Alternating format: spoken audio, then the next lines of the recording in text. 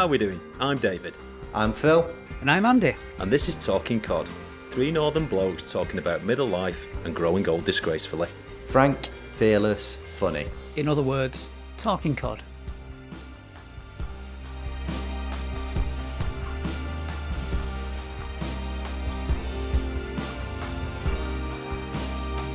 Right then, Codmasters, Phil and Tapper, how are you doing?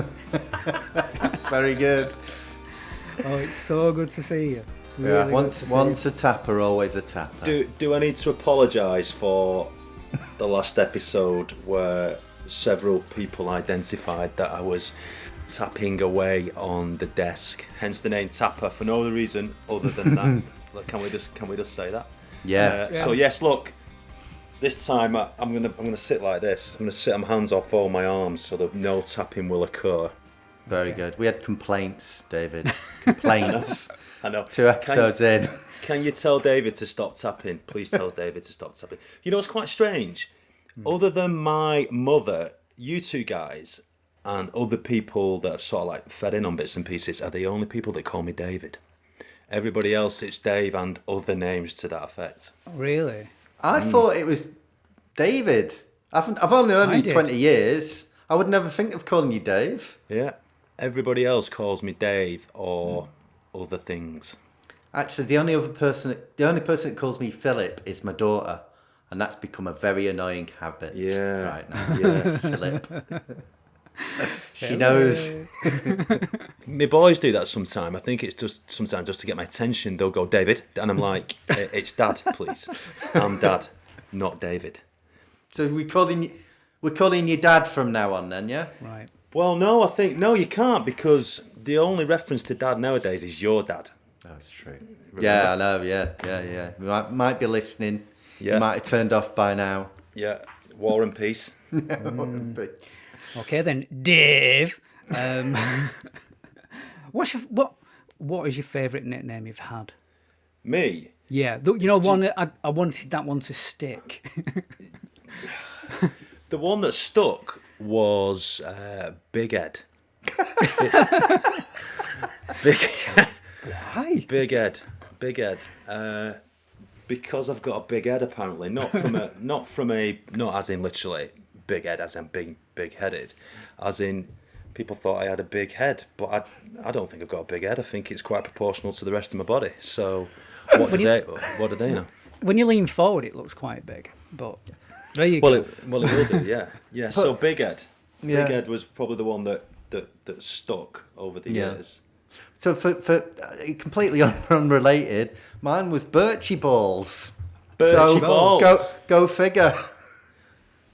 I'm not going to ask. I'm afraid to ask. I've no idea why Balls was appended to the end of my name. Oh, I get it, because that's your surname. Birch and all, Birchie Balls. I get it. I Did you like that suppose. one? Was that the nickname you wanted? Well, it's better being called Philip. But that's your name. So we've got Big Ed Birchie Balls, and then what about yourself, Hand? I've had all sorts, but I told my daughter yesterday. I picked her up from getting a COVID test because she's back in college today.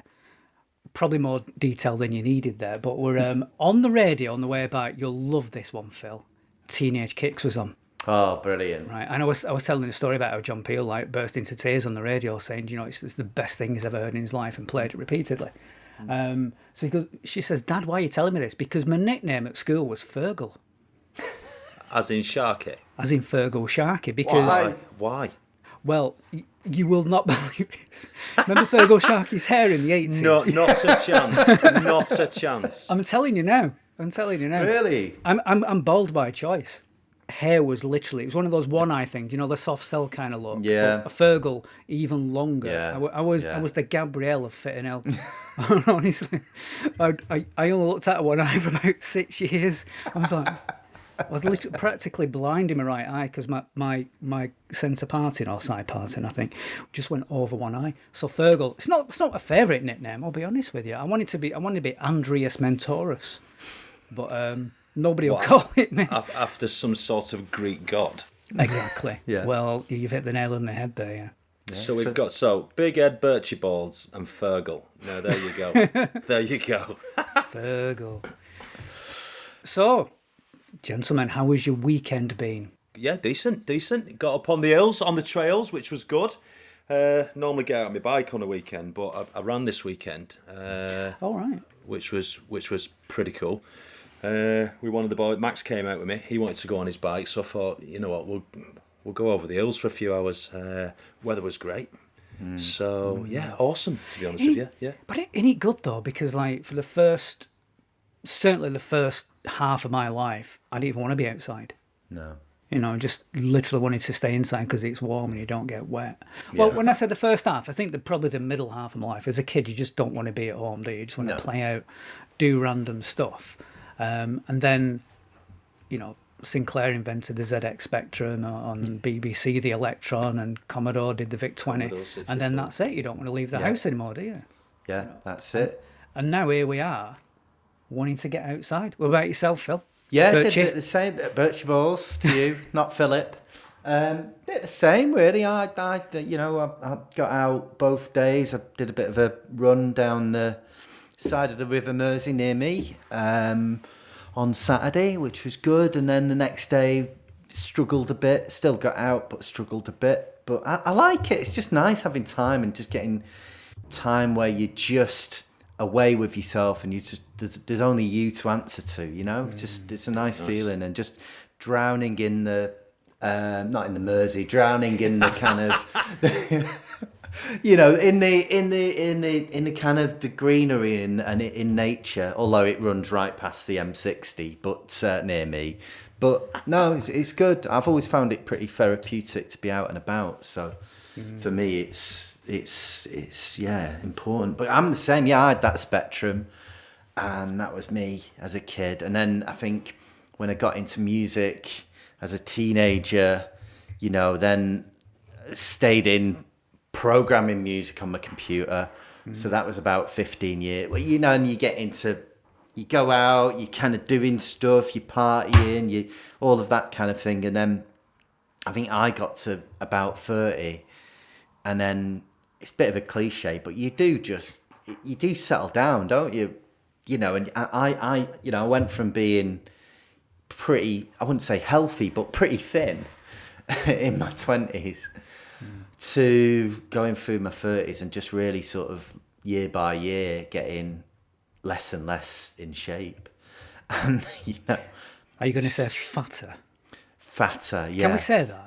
Is it? It's not upsetting anyone, is it? Because no, you're not talking about anybody else. You're talking about yourself. So, talking about Phil here. talking about Birchie balls. You know, fat Birchie balls.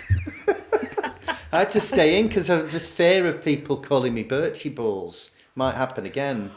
So is that why you got fat? What, the fear of being called? But no, just that cliche of just being, you know, settling down. You have kids. I think in my 30s, I sort of got midway through and I thought, I'm really going to get out, go and join a gym. Because my wife runs and she's like, she'll do 6 or 7K every day without fail. Really? First thing in the morning, daft o'clock. Wow. And, you know, and it shows. Sometimes I lose her behind lampposts. But, you know, and it shamed me, I think. And I joined the gym and I just became that person the gym brands really love, because I signed up, went for about 6 weeks and then sacked it off, and, you know, just ended up paying a subscription for the rest of the year.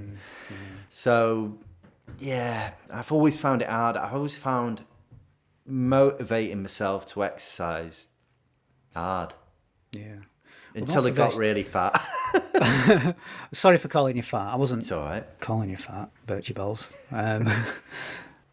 But it's one of those things which I reckon there's an age when you go, it's actually cool again to exercise, because there's a, as you know, you touched on it, you know, partying and doing things which are more fun than exercising. It's just not cool, is it? It's really uncool to see middle-aged people exercising when you're young. It's like it's disgusting, isn't it? You don't want to see it.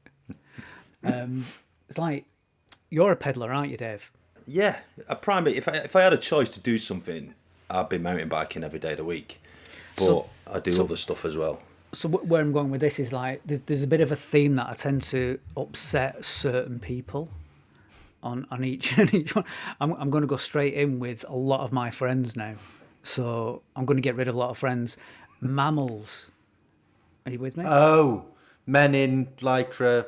Middle-aged men in lycra. Yeah. Honestly, nobody needs to see that. No. Listen, I don't wear lycra because, however, if you've got it, boys, why not? Well, Birchie balls, isn't it? You should see me in lycra. Yeah, okay. I don't necessarily. I get what you're saying from a cool perspective. I think sometimes though, it's maybe you get. It's like a cycle, isn't it? Like the way Phil's just described it.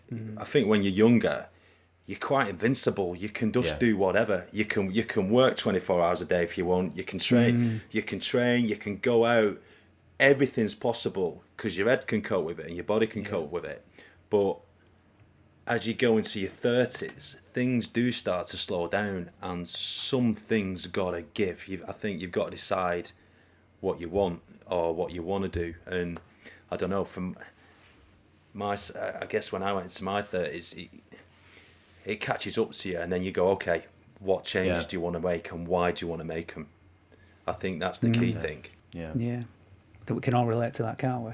Yeah. Well, it's a trigger, innit? It's like anything. You need the trigger. It's a trigger or trigger. Something triggers something that you go, okay, I'm going to make that change. And it's like, okay, why do you want to do it? What do you want to achieve from it? What about you, Andy? What are you asking me there, Phil? Well, you're an ultra person, aren't you? Stop it! Don't give me your labels. Yeah, I did an ultra last year. He says as if it's nothing. Well, it's not. Ultra runners would probably call this not even a proper ultra. It was 50k. So, it's not even a proper ultra, that, And until you've done 50 miles or 100 miles, you're not really an ultra runner. But, yeah, that was the plan. And that was, that was a tricky one, I must admit. Not so much the distance or the training. It was we've had a year of lockdown. Really difficult to, you said be motivated. So hard to be motivated. But what was the trigger? So what made you... So how old are you now, Andy? You similar age to me? 50 years old. Right, so you're 50. And getting back into training for me, I was probably a couple of stone overweight, and I used to be fit as a fiddle. And I might have wanted to get that feeling back. But getting back into training for me was just help sort my head out. I thought, do you know what? Yeah. I really got to get my shit together here. And that's what the trigger was for me to get back into training. But I remember sitting down with you, having a brew with you, and we were chatting in general, and you said, I've decided I want to do this and this. And one of them, you said, was, I want to be an athlete. And I remember sitting there going, what, 50? Seriously? Because I'm thinking, Jesus Christ, that's a proper man on the moon moment. And then I remember thinking, you know what, why not? What's stopping you? And to be fair to you, you're doing it. You've gone, I'm going to do it, and you're doing it. What made you want to do that? So I decided, I'm 45, well, I was 43 at the time.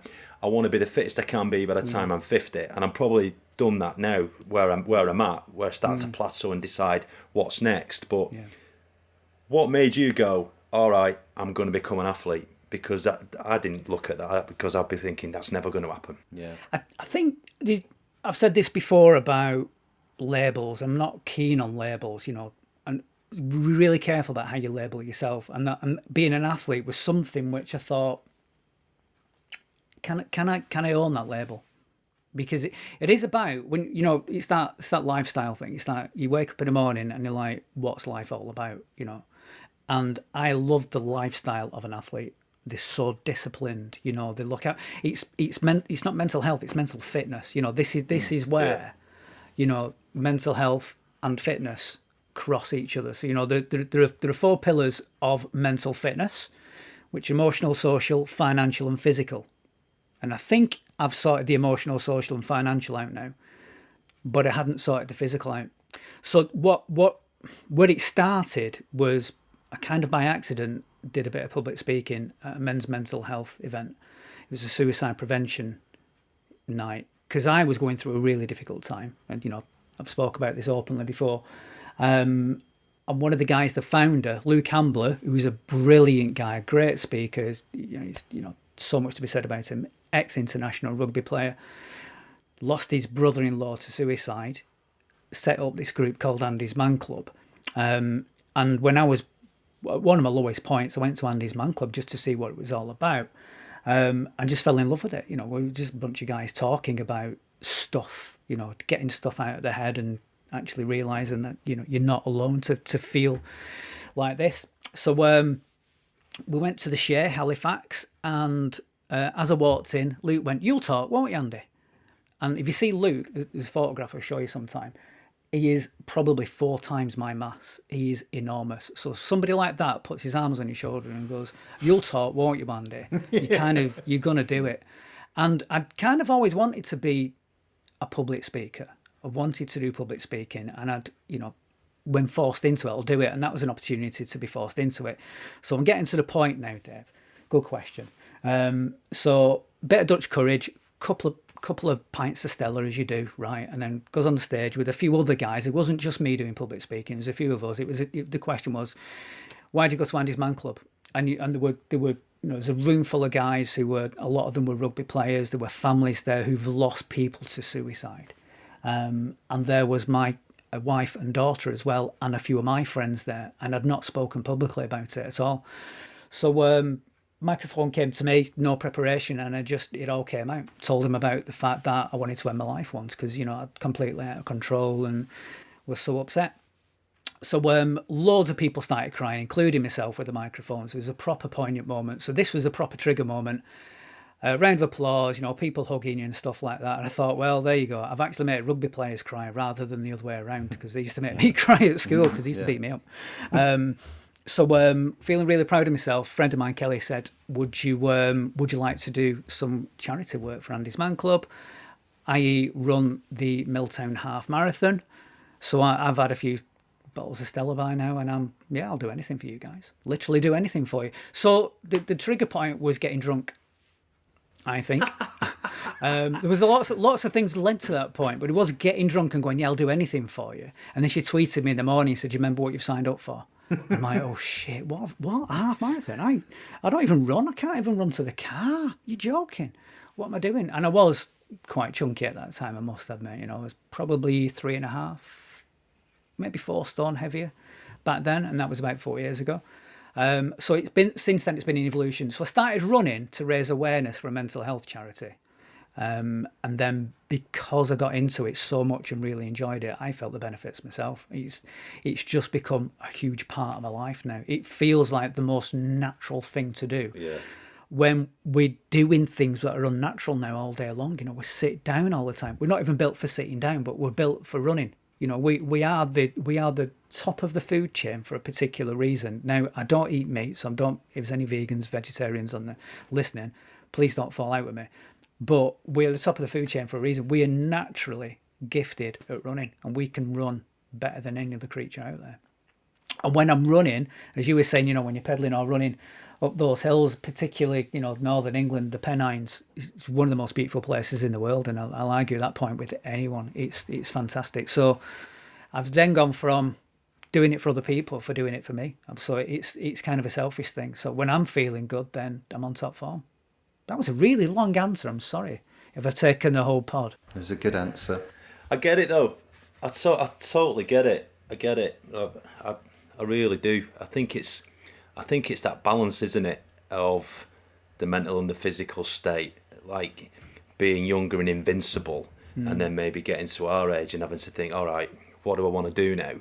You know, I'm currently here. What do I want to do? And starting to think about, I've got to look after myself now, look after myself more. I was chatting with Phil briefly before we jumped on, and I've literally told him I'm having some physio work done on my shoulder, which I've left for months and months and months and months and months. But now I've got to the point where I'm going, okay, maybe every now and again you do need a bit of a helping hand to keep you doing what you need to do. Because previously I'm like going, it'll reboot itself, it'll sort itself out, you know, the physical aspects of it. And it's like, not necessarily, no. And that's the same with your mind, isn't it? It's that balance and getting back into training. I remember why I did it. I remember the point of what I did it, and going, I need to sort this out. And I've got a mate that owns a gym, and I rang him up at the time and said, look, this is how I'm feeling. I was constantly angry, really angry, and he said, Wednesday night, come down, start boxing training sessions. And I'll be honest with you, I've never ever looked back. It's one of the best things I've ever done. Also, from a boxing perspective, as in training for it as well, one of the most humbling things I've ever done in my life, because I'm not a small bloke, and you always think you've got a bit of that presence. My God, I've sparred with lads that are probably a lot smaller than me, and my goodness me, the level of fitness that they've got, and it's everything from that boxing perspective, the fitness, the mental aspect, the thinking, everything that comes together. And at that point, that was it for me then. I was on that road, and when you start to little improvements, you start to think to yourself, I'll make other improvements elsewhere. So that might be drinking less, might be eating better, because then you go, well, when I go back to it, I can recover quicker. I go back to training, and I just hope the thing in mind that I keep thinking about now, and again, might be a bit, with the little bit of the physio and stuff like that, is going, I just hope I can keep going and keep going and keep going, because what happens if something packs in? Because this now is my thing, and I can't imagine not doing it. And I sort of worry sometimes that, well, if that stops, what's going to happen? Yeah. Am I going to go back? Am I just going to become what I used to be? And do you know what I mean? But it's good. I enjoy it. So why was it humbling to do boxing? Because it was really difficult, really difficult. I was going into it. My body wasn't in the right place. My head wasn't in the right place. I was probably 1.5 stone overweight, maybe more than that. I mean, as a kid, I used to play a lot. I played a lot of rugby when I was growing up. A lot of rugby. I used to train a lot. I used to circuit train a lot. So I used to be super, super fit. The space that I was in, I was so out of my depth going into that. And that level, that type of training is pretty full on. It was like, you're into it. And it was just really difficult. But I noticed, I started to feel like I was seeing gains quite quickly. And that's probably because of the graft, from that side of it. But then going from the training to starting to spar and things like that, man alive. The appreciation of how fit mentally and physically some of these guys are, to be able to step in a ring and go toe to toe, hitting each other for that amount of time over that periods of rounds, providing you don't get knocked out. My God. Yeah. I mean, I understand why some of these guys train all the time they do, the hours that they put in during the day and the weeks. But it becomes an addiction, though, doesn't it? Yeah, I mean, we've got to be really careful on that. I know people who've lost marriages as a result of that addiction. They've got to do so many things at the expense of their family. Yeah. At what point does it become an addiction? Yeah, I think for me, like my wife Sophie, again mentioned Soph, but she used to do a discipline of karate called Kyokushin before I met her. Wow. And that was in what you described there, David, and you can imagine Soph, my wife, is about 5'4", and like I say, she's thin as a rake, and she would get in a ring, and she ended up competing for England with it. And she was in Leeds at the time, so she'd go, and like I said, I didn't know her at the time, but she'd go training, and it would be just constantly training, and she'd go away to boot camps where they'd wake her up in 3 a.m, and then it'd be onto the training, and and all the time she's running as well, so she did get into this state of this is everything. She was holding down a job and all that kind of stuff, but it became everything for her. And I think that is the thing. It can become, because you see the gains, don't you? You see the benefits that you're getting, and but it becomes an addiction, and that becomes self-perpetuating, really. Yeah, and it's interesting because I've been having a chat with a New Connection recently about this, particularly people who need structure. To one extreme with obsessive compulsive disorders, need that level of structure. So when I was saying, about when I said to you, Dave, I'm going to be an athlete. It's that lifestyle. It's that I don't want to overthink things, and I get it. From Sophie's perspective, and from yours as well, Dave. Is that when you see the gains and you're rubbing shoulders with people who are that little bit better than you, which is a really good thing to do, and you start to compare with those people, and it just becomes the norm then to do that all the time. I think something you mentioned as well is that motivation. We have that motivation, and there's two ways to look at this now. Is like you're motivated to get away from something or go towards something, and that's the crossroads for me. I was like running away from my past, but the more I run, the closer I am to my goals. And I don't mean physical fitness goals. It's just I'm getting closer to that lifestyle of what I would consider to be the ideal lifestyle for me. So Phil, what we're going to sign you up for? Me? Well, I need something because, again, about 12 months ago or so, I was coming through stuff myself and, getting out on longer runs and lots of long walks, really sort of got me fit physically and mentally. And I think lockdown, I still go out five times a week. But I'm just languishing at the minute. I'm like, I was saying to you guys, like the other week I was really chuffed with myself because I'd done a couple of 10Ks. And that had been the first time I'd done that in a couple of months. And then now I'm back to, 5Ks and maybe a little bit more, like I say, at the weekend. And I do need some motivation to it's not, I don't need motivation to get out and run, but I need motivation to get out and improve my run, because at the minute it's just me with my headphones on, quite happy.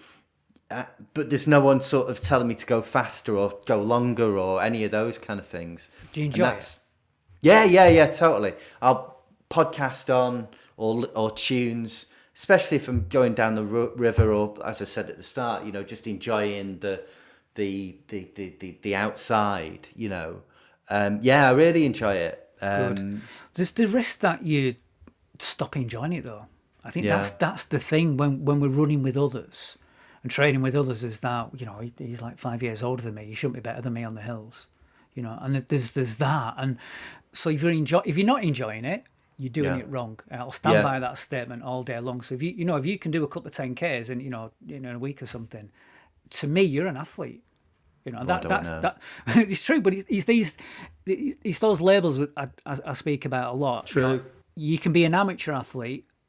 And an amateur athlete is just somebody who is proficient at doing something, any kind of sport.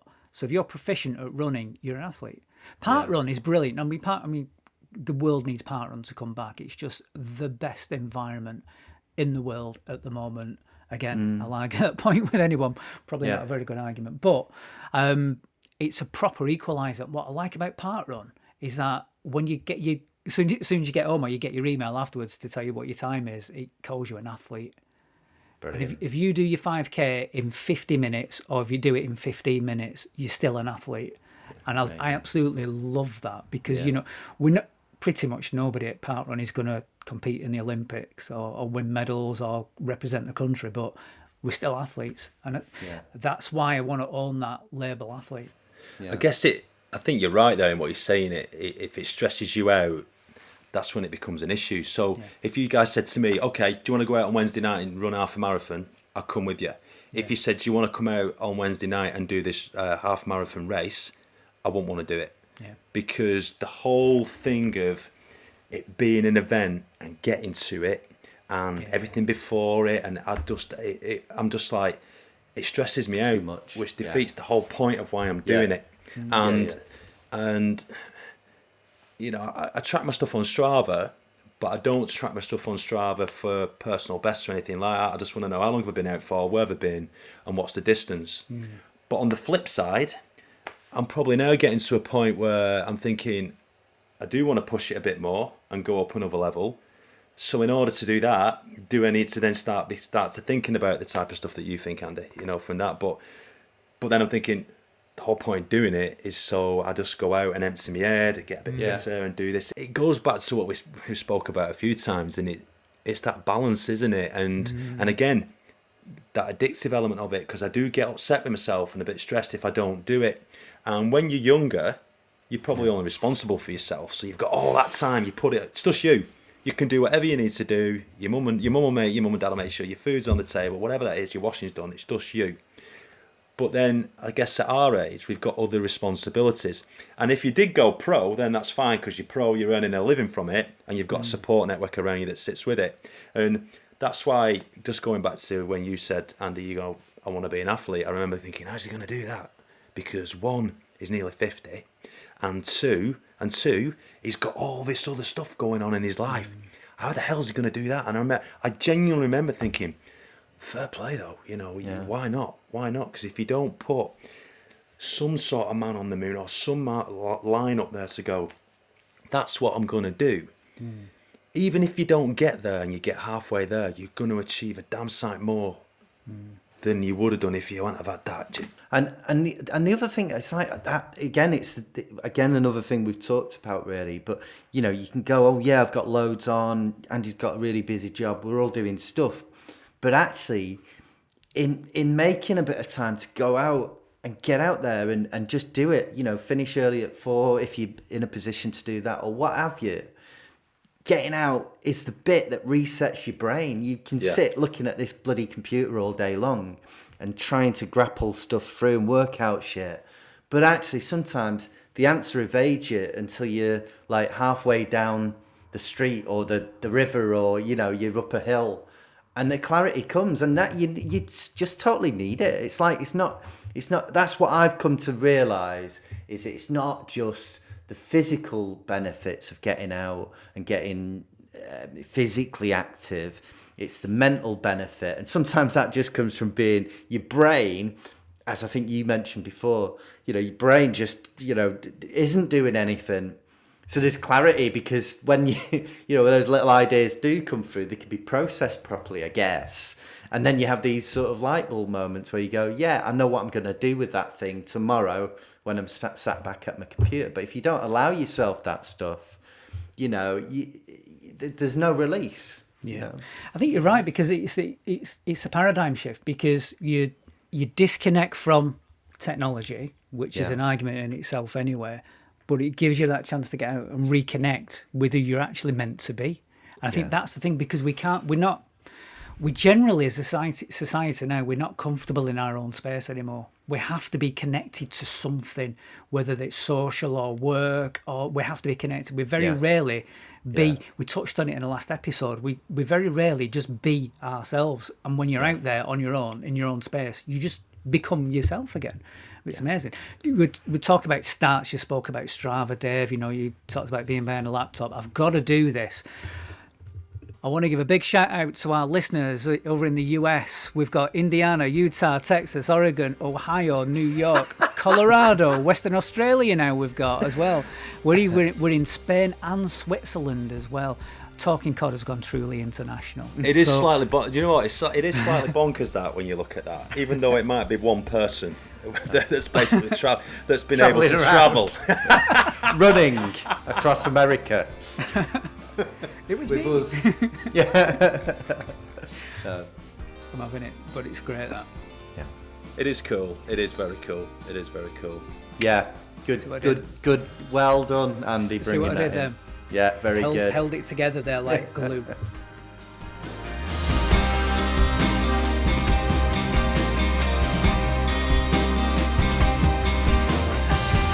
Thanks for listening. If you've enjoyed us talking COD, please give us a rating, leave us a review in your podcast app, and subscribe now. Quick shout out to the guys at DapDip Productions, the folks pushing the buttons behind the scenes. Check them out at dapdip.co.uk. And thanks to Rubber Bear for our theme tune, Elements. Find the band on Spotify and SoundCloud. We'll see you next time for more Talking COD.